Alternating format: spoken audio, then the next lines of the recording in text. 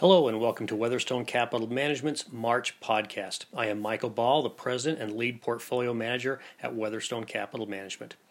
Well, as we look back on February, we got our long-awaited 3%, 5%, and 10% correction out of the way with some of the longest stretches that we've seen. It was the longest stretch without a 5% correction going back to 1959.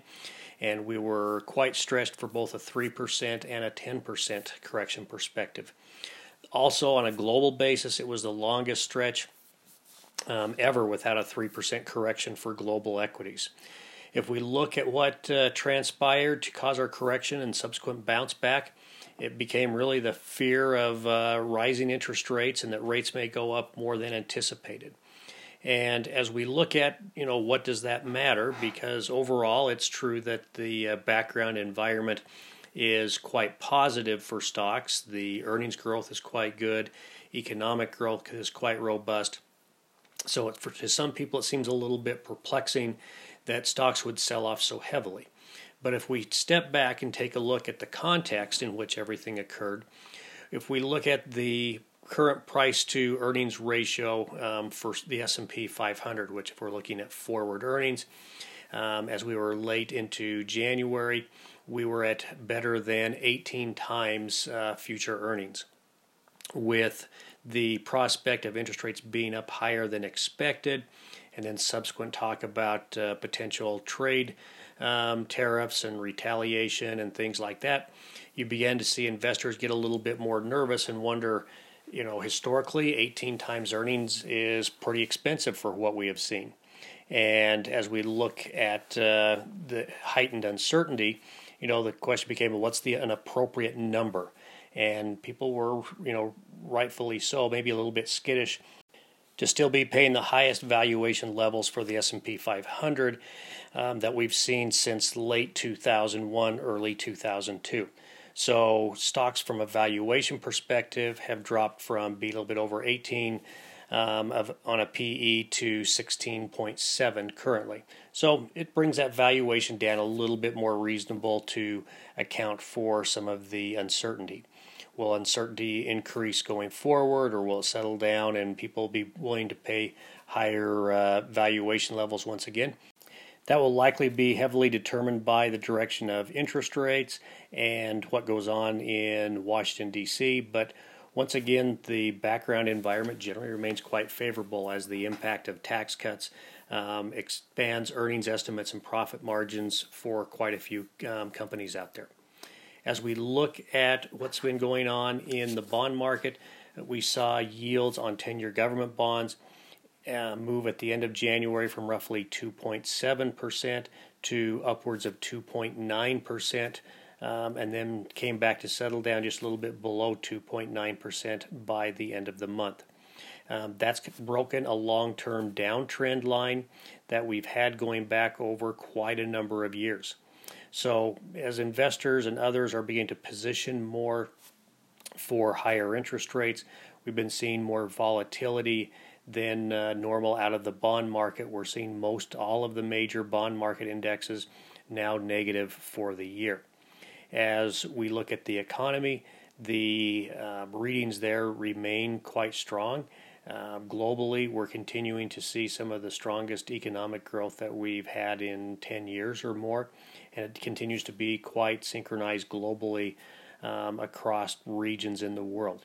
So that remains as a favorable backdrop for the stock market.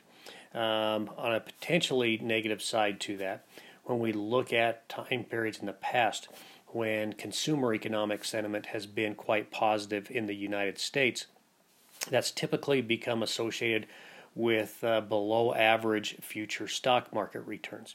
Because when people have a pretty bright and optimistic view of the economy, they're more comfortable in taking on more stock market risk. And when subsequent negative events come out, people begin to become a little more cautious, and as a result, they can start to sell off some of the stocks and move back to more cautious positions. For the time being, our short-term stock market indicators, both for U.S. and foreign stocks, remains quite positive. So we don't anticipate that the most recent correction is turning into the next bear market just yet. As we look at positioning that we did in Weatherstone portfolios, for most of our portfolios in the equity positions, we really didn't make too many significant changes during the past month. In early February, we eliminated positions in Latin America, and then early in March, we have replaced those with positions in technology. In one of our absolute return strategies, we did reduce some equity positions just to take some and lock in some profits that we had made from late last year and early this year. We did make some more significant changes in terms of the bond portfolios. We sold off pretty much all of our high-yield corporate bond positions as well as convertible bonds and reallocated some of that money to either short-term bonds, adjustable rate bank loan funds, or to cash, just to wait and see where rates began to settle down before we began to redeploy the cash. Our expectation in the bond portion of the portfolios is that it's going to be a year to be on the shorter end of the yield curve and take adjustable rate bonds and other things that can adapt quickly to higher interest rates.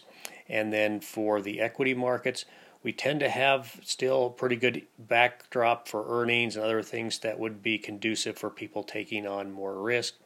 We do tend to get some more political uncertainty as we move into midterm election years.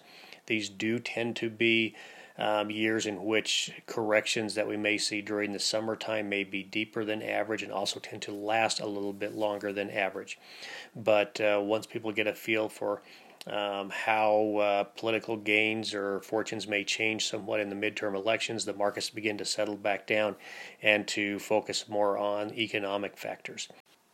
In summary, February was a reminder that markets do move in both directions, even though the volatility had been quite tame through pretty much all of 2017. When volatility does come back, it can come back with little warning. And that's why we believe in reviewing and measuring market risk on a very frequent basis. We hope that you have a great month of March, and we'll look forward to having the opportunity to visit with you next month. Thanks.